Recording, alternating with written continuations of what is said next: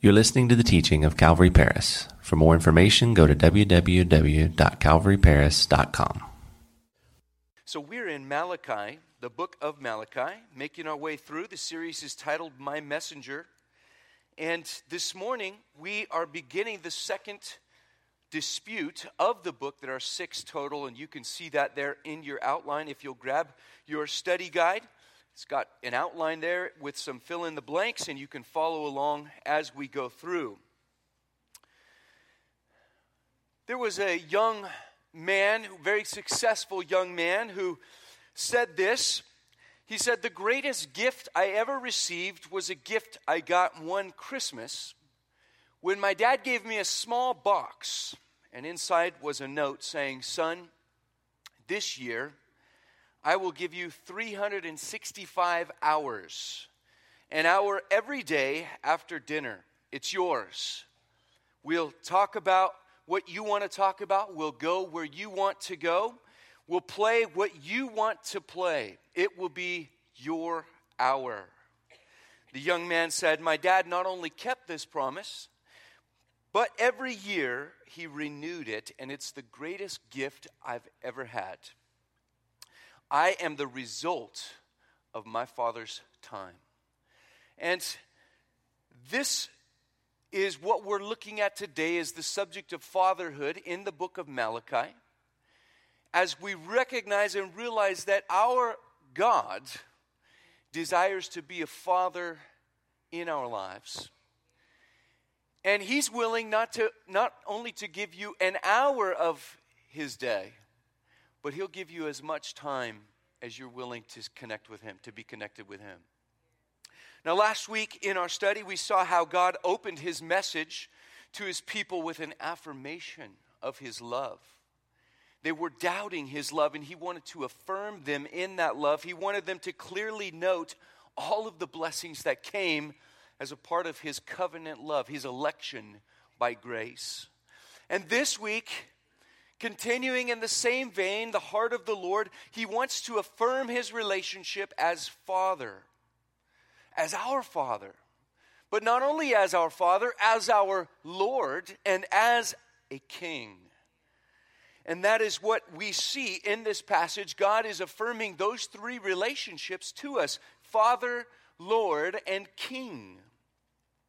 All of these relationships point to one thing, and that's God's great love for you and for me, for His people.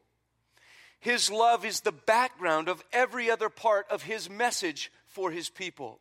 And it is out of His love that God confronts the Israelites in the book of Malachi to show them that their hearts have strayed from Him. See, our God is a jealous God. And when other things get in the way of the relationship that He has with us, it bothers Him, and He must confront. He, out of love, will confront. And that's what He's doing through His messenger, Malachi. Now, as we continue in our study of the book, we come now, as I said today, to the second of the 6 disputes. The first dispute that we covered last week was that the people were doubting God's love. The second dispute is that they are dishonoring God's name. Now, we'll see in our text this morning that God's name is connected to the worship that is being offered. Did you know that? That when you come on a Sunday or a Wednesday or on your daily basis before the Lord, your worship to the Lord, it's directly connected to the heart and mind of every individual that is worshiping. You see, God's name can be dishonored when worship comes from individuals who don't really care about God. In other words, when our worship doesn't come from a heart that wants to honor and reverence our God, then it stinks. The other day I was playing a game, a pass and play game on my laptop computer with my kids, and we're all sitting around the table in this one tight spot, because you got the laptop, and, instead of board games, we do it all on laptops today, and you pass and play. And suddenly we smelled something very stinky. And I said, what is that? And my 7-year-old son went, that was me, Dad, real proud of it, And I'm thinking, what is wrong with this kid? He's proud of the stench, that maybe it's a guy thing. I don't know, but we get like that sometimes. But sometimes our worship can stink. And God our Father, He just looks at us and He's like, you guys don't get it, do you? That's what I want us to realize today. That's what I hope that we will get from this today, is that God wants this relationship with you and me. He's our Father, He's our Lord and King, and as such, He deserves honor. He deserves reverence from you and me, coming from a heart of love. Now, our first point comes there in verse 6, where we see that God's name was being despised. So this dispute, much like the first one, in verses 1 through 5, this one has a form to it, as you will see, and it begins with God's accusation, okay? God's accusation, if you're filling in the blanks there. Read 6a with me from the Bible. Malachi 1, verse 6, the first part says, a son honors his father and a servant his master. If I then am a father, where's my honor? And if I'm a master, where's my fear, says the Lord of hosts to you, O priests who despise my name. Now, when it says fear, when God says, where's my fear, we're not talking about an unhealthy kind of fear here.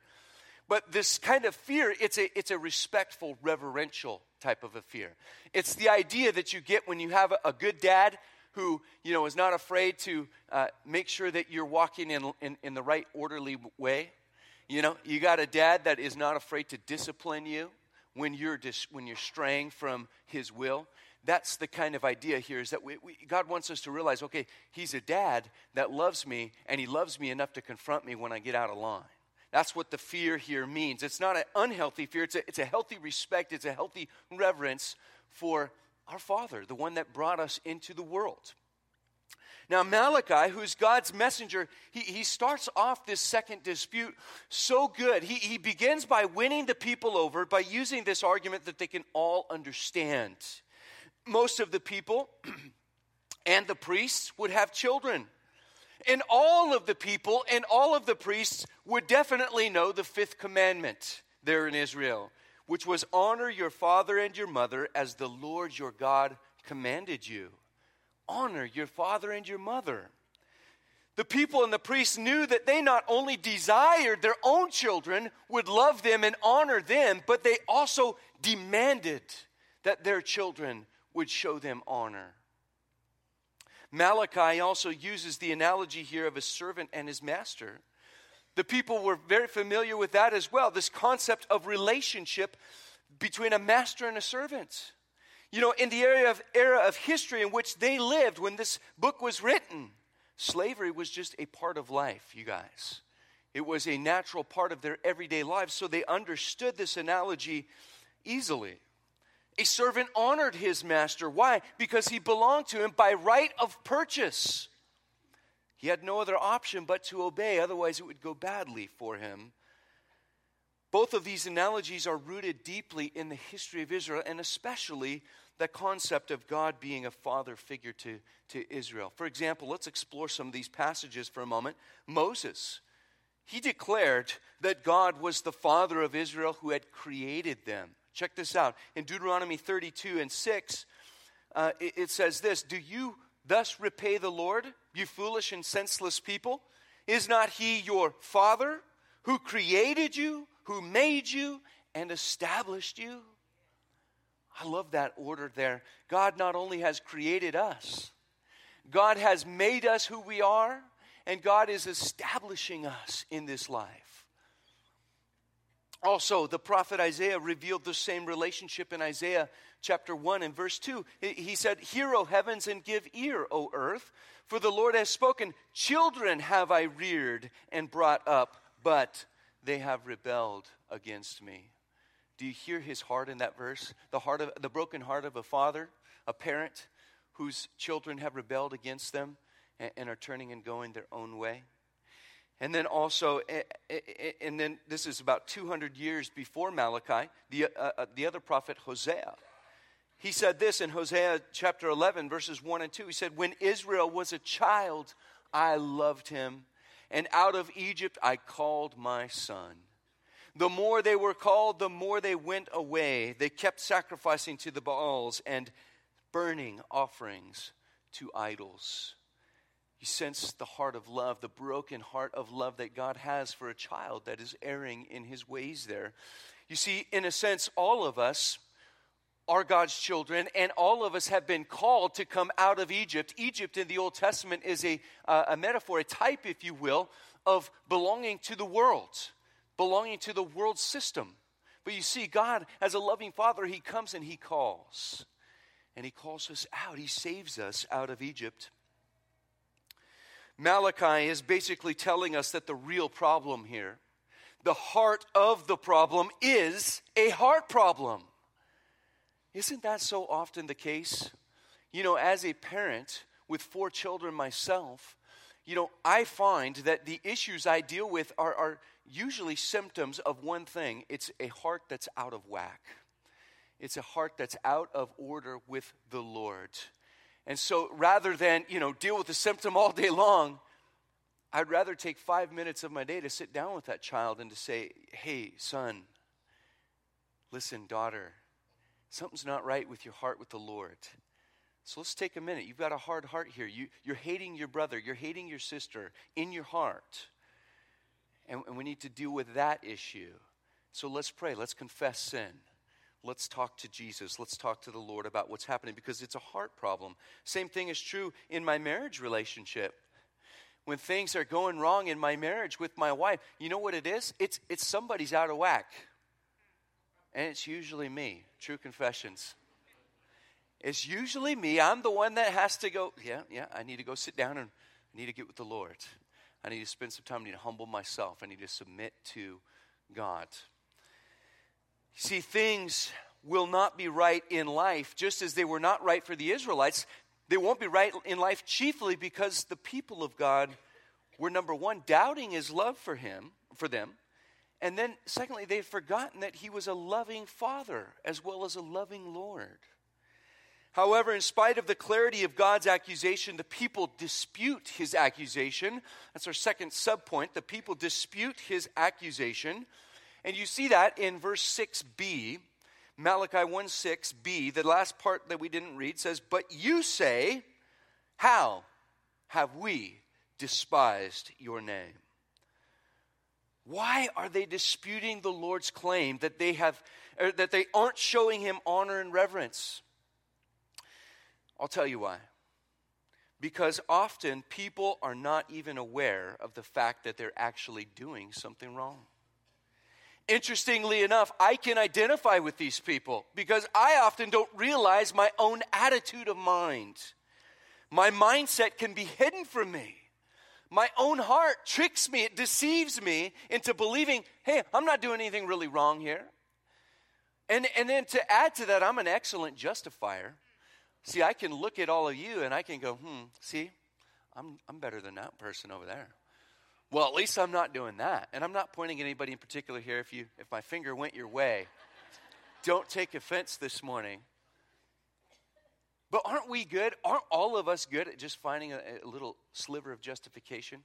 Oh, at least I'm not as bad as so-and-so. And we kind of secretly delight when somebody, is in trouble. Oh, poor person. I'm really glad that happened to them and not me, right? And we have all these little ways, all these nuances of how we conveniently ignore the truth about our own lives. It's true that we often live in a state of ignorance when it comes to the inner attitudes of our own hearts. But those inner attitudes, you know what? They sooner or later, they come out in our behavior, don't they? Did you know that when a person is guilty or they're ashamed, that toxic kind of shame, it will sooner or later come out? I can remember a time in my life I truly believed I was a loser. Because I believed the lie, the condemnation of Satan in my life, that I was a loser and I would never be victorious. And so I began to believe that, I'm just a loser. I'm tainted goods, man. I got problems. But that's where the truth of the gospel invaded my heart and my life and changed that outlook. changed it from the inside, from the very core of my being. That's what the gospel does. But that guilt, that shame, it came out in the sense that, I just thought, well, I'm ashamed of my conduct. I'm just going to continue to sin. I'm just going to continue to fall into this and continue not to have victory. And that's oftentimes how that behavior, that inner behavior comes out. Another ways that has come out in my own life as a pastor is, this is something that's kind of, I guess, relevant or relegated to those that are in ministry, but I always save all my old sermons because it's a exercise in humility for me to go back and to read over those old sermons. I will go back and there's one that is always in my mind, is absolutely the worst message I have ever given in my life. Every time I read it, you guys, I cringe in embarrassment because, and here's the reason, because I talked more about myself than God or the Bible or anything else in this sermon. And when I read it, I cringe because you know what was happening? The pridefulness of my own heart was just eking and oozing out in this message, and it shows me what I really thought about myself. Now, thankfully, ministry is not easy. God has definitely humbled me since then. I still have that pride. It still oozes out. You guys see it from time to time. But listen, that's an inner attitude that was coming out in my sermons. What about in my marriage relationship? Another way that this comes out, when Rebecca comes to me and she's hurting, my wife, and she'll share something with me that she's hurting, what's the first thing I think about? I think about, well, what did I do to contribute to that hurt? And how can I justify myself and show her that I wasn't really wrong, That's the first thing, instead of having a heart of compassion to step out of myself and to say, wow, I'm sorry that you feel that way, honey. The first thing I think of is myself. And so there's a lot of ways that these inner attitudes, we're ignorant of them. We think, oh, we're fine, we're doing just fine. But God says, no, this has got to change. Here's another example of an inner attitude that's often exemplified in the behavior of Christians in the church. And I'd like to share this quote from the late preacher, Dr. James Kennedy. He says, most people think of the church as a drama. Dr. James Kennedy said, with the minister as the chief actor, God as the prompter, and the laity as the critic. What is actually the case is that the congregation is the chief actor. The minister is the prompter, and God is the critic. This inner attitude, you see, that the minister is the chief actor, God's the prompter, and the congregation is the critic, that can be seen in today's church through the lack of Christian service within the body of a church, and through the lack of Christian living within the community where God has sent us to be. We forget it's our job to be the actors. And we come to church with criticism and judgment in our hearts. But it's actually God who is the critic. God, in his love, seeks to confront you and me and expose these inner attitudes in us by pointing out our wrong behavior. But he does it in such a loving way. He does it in a way that's unlike perhaps the way a human being would do it, because he's perfect. He seeks to restore you and me to him. See what he does next? The next subpoint there, God responds in verses 7 through 10. And we read this, it says, by offering polluted food on my altar. But you say, how have we polluted you? By saying that the Lord's table may be despised. When you offer blind animals in sacrifice, is that not evil? And when you offer those that are lame or sick, is that not evil? Present that to your governor. Will he accept you or show you favor, says the Lord of hosts? And now, entreat the favor of God. This is an irony. He's using irony here in verse 9. And now entreat the favor of God that he may be gracious to us with such a gift from your hand. Will he show favor to any of you, says the Lord of hosts? Oh, that there were among you who would shut the doors, that you might not kindle fire on my altar in vain. In other words, shut it down. If you're going to be fake, shut it down. I have no pleasure in you, says the Lord of hosts, and I will not accept an offering from your hand. So first of all, they're polluting his worship. They're polluting his worship, if you're following along in your outline. How were the people polluting his worship? Well, they were polluting worship by bringing in these blind, sick, and lame animals. This action was rooted in an evil attitude, according to verse 8. And not only that, it was forbidden by the law in Leviticus and Deuteronomy, the Torah, the books of the law. And God actually challenges the people here with this situation. He says, hey, try presenting that stuff to your governor, why don't you? Let's give it a little perspective here, guys. Now, imagine that you had an opportunity to bring your gift. Maybe you're a 4-H guy or girl, and you get called into President Trump's office, and he wants to see your show animal. And you bring in a goat that's blind, you know. You set the thing down, and it walks into the fireplace, you know. He's like, what's the deal with that? Or you bring in this nice goat, you know, and it's got like cysts on it, you know, and flies, you know, flying around. You set it down, and he's like, what's that smell, you know? I mean, how do you think President Trump is going to react to that? He's like, what are you doing bringing that in here, you know? We wouldn't ever think to do that. That governor would look at you, he would look at the animal, and then he would look at you. And he would be thinking, how dare you bring that thing to me? Who do you think I am? That's an outward behavior, isn't it? But it speaks of the inner problem of their heart. Again, what is that problem? The relationship is missing. Okay, they've taken God and they have isolated him as an entity that is not intimate, that is not personal. The relationship is gone. They're forgetting he's their father, and the reverence is gone. They're forgetting that God is their Lord. So not only are they polluting this worship, but also they're despising his name. They're despising his name. In verse 9, there's an example there of irony. The prophet Malachi is using irony. He says, you guys actually want God to bless you, show you favor with these kinds of things that you're presenting, these kinds of behaviors and attitudes? No way, right? This is a problem. They're despising and dishonoring God with this kind of an attitude. Now look at verse 10 again with me. God is challenging someone to actually shut the doors of the temple. Again, he says, just shut it down, guys. I would rather that you didn't come and offer this kind of worship if this is what you're going to do. Heavy stuff.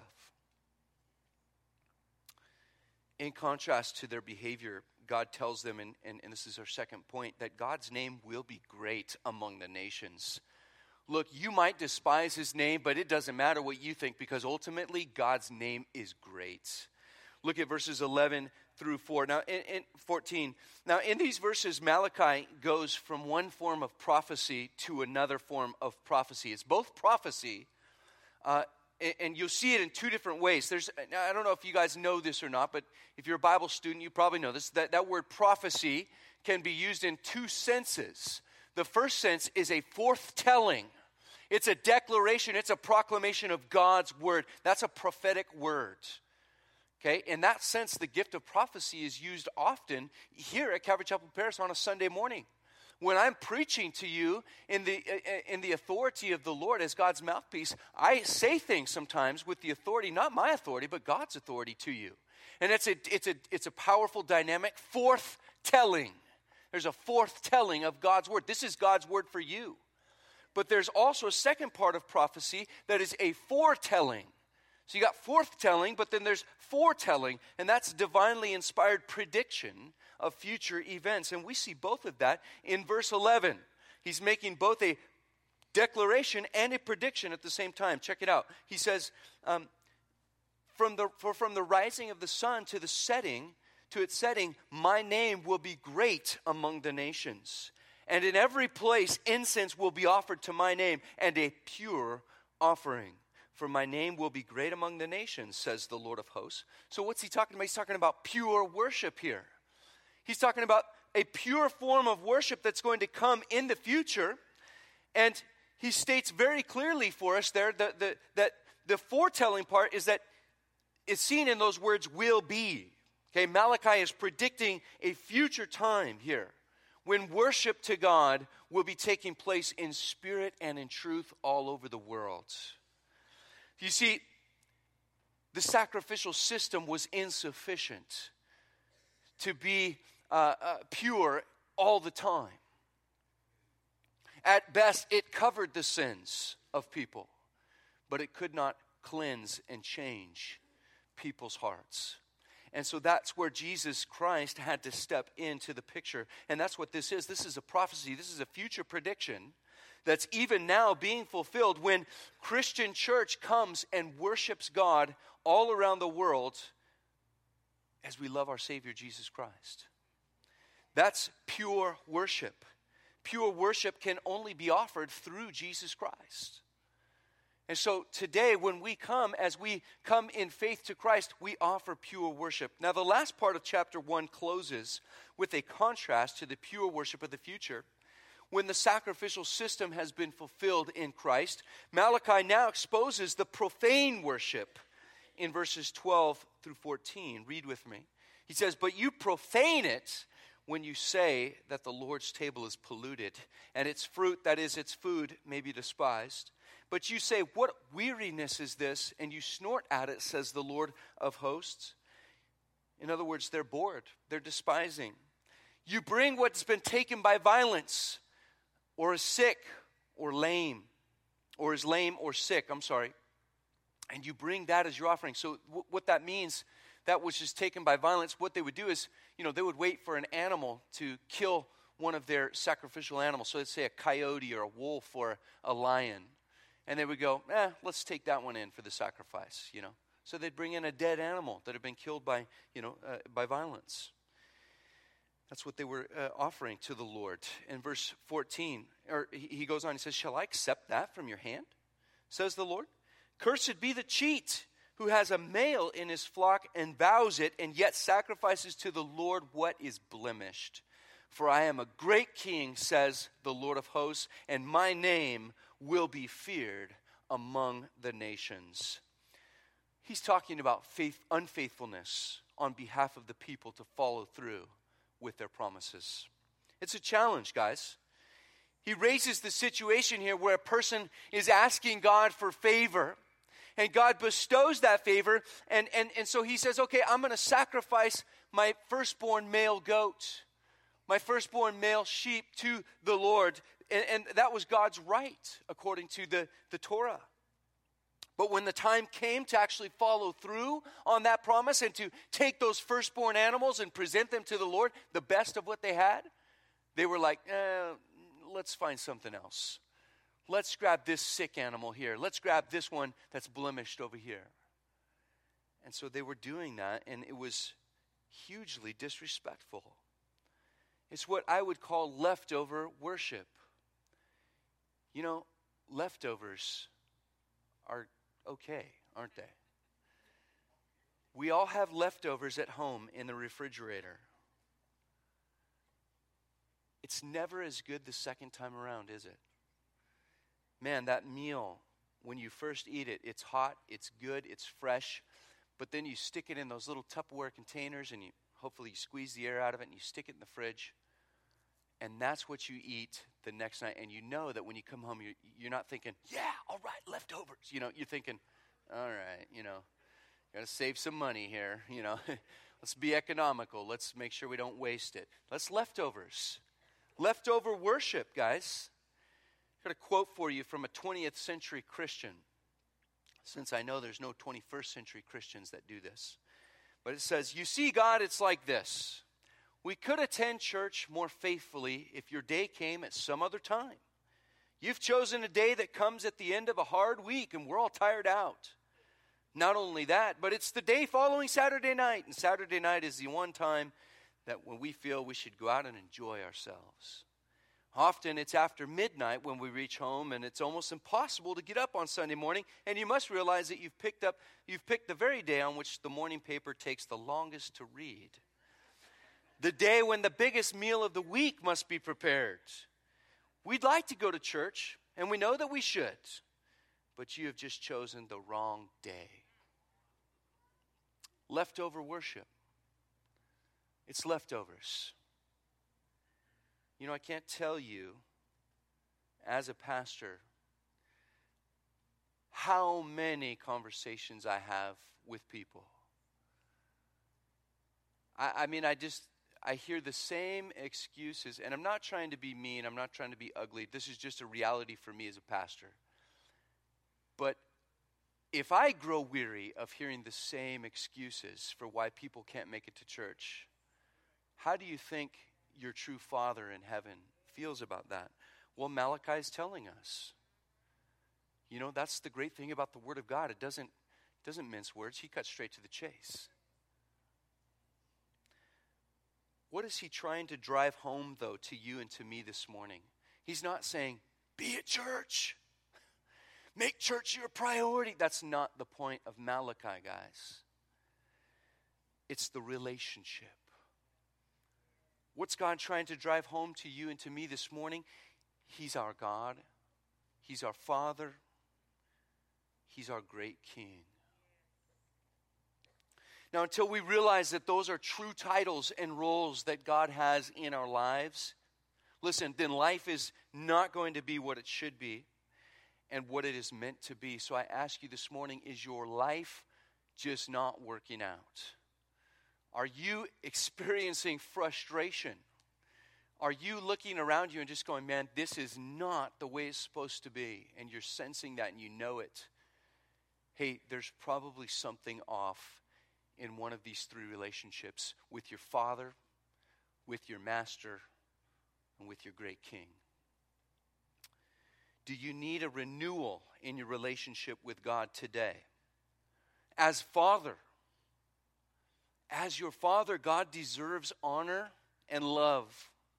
And He desires relationship. He desires that with all of His heart. You see, 1 John chapter 3, verse 1 says this: behold, what manner of love the Father has bestowed on us, that we should be called children of God. Therefore, the world does not know us because it did not know Him. Maybe you're a prodigal son or daughter today. Know this: the Father's heart is that you would come home, that you would return to Him, that you would say, God, I love and trust you, and I'm coming back to you. I'm coming back to that relationship. You're my daddy. Have you forgotten that He loves you and desires to be your Father? Maybe you need to be renewed this morning in your relationship with God as your master. You're living in a sinful relationship. You're living in a sinful situation. You're living a life that's dominated by sin. And this morning you need to recognize that, hey, you've been bought with a price. You have a master. He's your Lord. 1 Corinthians chapter 6, verse 19 and 20 says, do you not know that your body is the temple of the Holy Spirit who is in you, whom you have from God, and you're not your own? Quit fooling yourself. Don't be thinking you can just live the way you want to as a Christian. You're not your own. Jesus Christ bought you with His blood. That's what verse 20 says. You were bought at a price. Therefore, glorify God in your body and in your spirit, which are God's. You're struggling with sin. You're struggling with being an overcomer. You've settled for a sinful situation that is less than God's will for your life, and you're just thinking, you know what? I'm a loser. This is the way it's got to be. Listen, no, you're not. You are not a loser. God loves you enough that He spent the most precious commodity He could ever have, His own Son. Think about that for a moment. What that took for the Father to allow that to happen to His Son, Jesus, on the cross. I don't understand it. I know I couldn't stand idly by while my son was killed. But that's what it took to buy you back from death and from sin. You are precious in the Lord's sight. He loves you, and He desires that you would live in relationship to Him, but you got to see Him as Lord. Are you playing around with that relationship today? Or do you need to be renewed today with the great king in your relationship with God as a great king. Jesus Christ is a great king. Check out Revelation chapter 1 with me. Revelation chapter 1, verses 12 through 18. The Apostle John writes, "Then I turned to see the voice that spoke with me, and having turned, I saw 7 golden lampstands, and in the midst of the 7 lampstands, one like the Son of Man, clothed with a garment down to the feet, and girded about the chest with a golden band. His head and his hair were white like wool, as white as snow, and his eyes like a flame of fire. His feet were like fine brass, as if refined in a furnace, and his voice as the sound of many waters. He had in his right hand 7 stars, and out of his mouth went a sharp 2-edged sword. And his countenance was like the sun, shining in its strength. And when I saw him," check this out, "I fell at his feet as dead. But he laid his right hand on me, saying, 'Don't be afraid. I'm the first and the last. I am he who lives and was dead, and behold, I'm alive forevermore. Amen. And I have the keys of Hades and death.'" That's a great king right there, you guys. Amen, yeah. He is a great king who holds the keys of death and hell. There is not one that will not bow the knee before that king one day and say, "You are Lord." And so we have an option today to do that willingly. Our God is a great and mighty king. Jesus will be coming back, not as a humble servant, but as a humble yet mighty king. Have you forgotten that he's a great and mighty king who rules over all? What's the application?